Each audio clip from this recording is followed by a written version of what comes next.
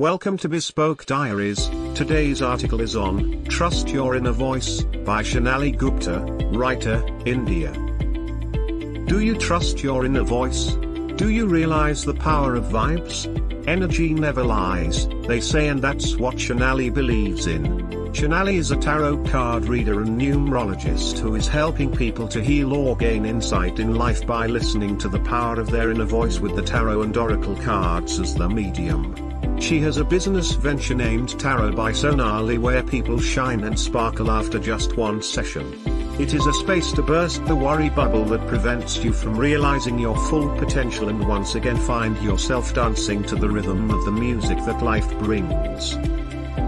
Catch Shonali in an interesting conversation with Story on 1. What are some things you keep in mind before doing a tarot session for a new client?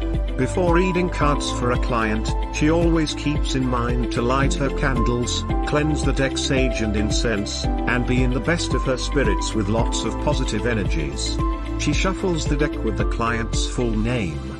The client's full name and birth details are crucial to this exercise. She always wears her amethyst and black tourmaline before starting any session. If it is a telephonic session, she asks her client not to cross hands and legs as it restricts the flow of energy. 2. What are some healing crystals that are widely effective? Citrine, for luck and abundance. Amethyst, for peace and calmness. Black tourmaline, for protection and grounding. Rose quartz, for relationship and self-love. Selenite, cleansing blocked energy. 3. How are your reading sessions different from those of the others? The differentiating factor would be my in-depth analysis of a question rather than just a yes or no. She listens to the problems patiently before voicing her analysis and doesn't judge you.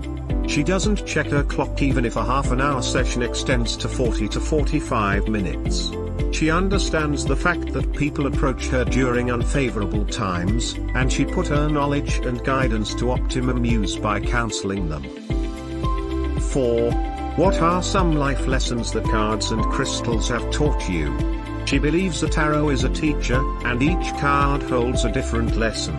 Some of them are: the Fool, there is a new beginning but look before you leap. The Magician, be resourceful and never stop learning. The Lovers, the right connections bring balance, but the wrong ones don't. Death, the only constant changes. Devil, be strong to face your fears and accept your unhealthy habits. Tower, things with faulty foundations cannot stand forever. Star, be your own healer. Moon, not everything is as it seems. Sun, bring your best game forward. 5. What are oracle cards? How are they different from tarot cards?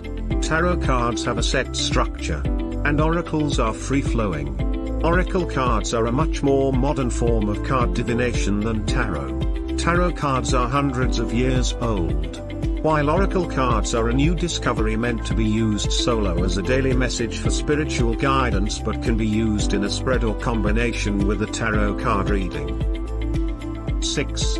What would be your message to people who wish to try their hands at learning tarot cards? My only advice would be don't just make it a medium to earn money. Be open to helping, guiding and counseling people who seek help. Spend time with your deck and make your deck your best friend for the best readings. Thank you for your time. Don't forget to like, subscribe and share.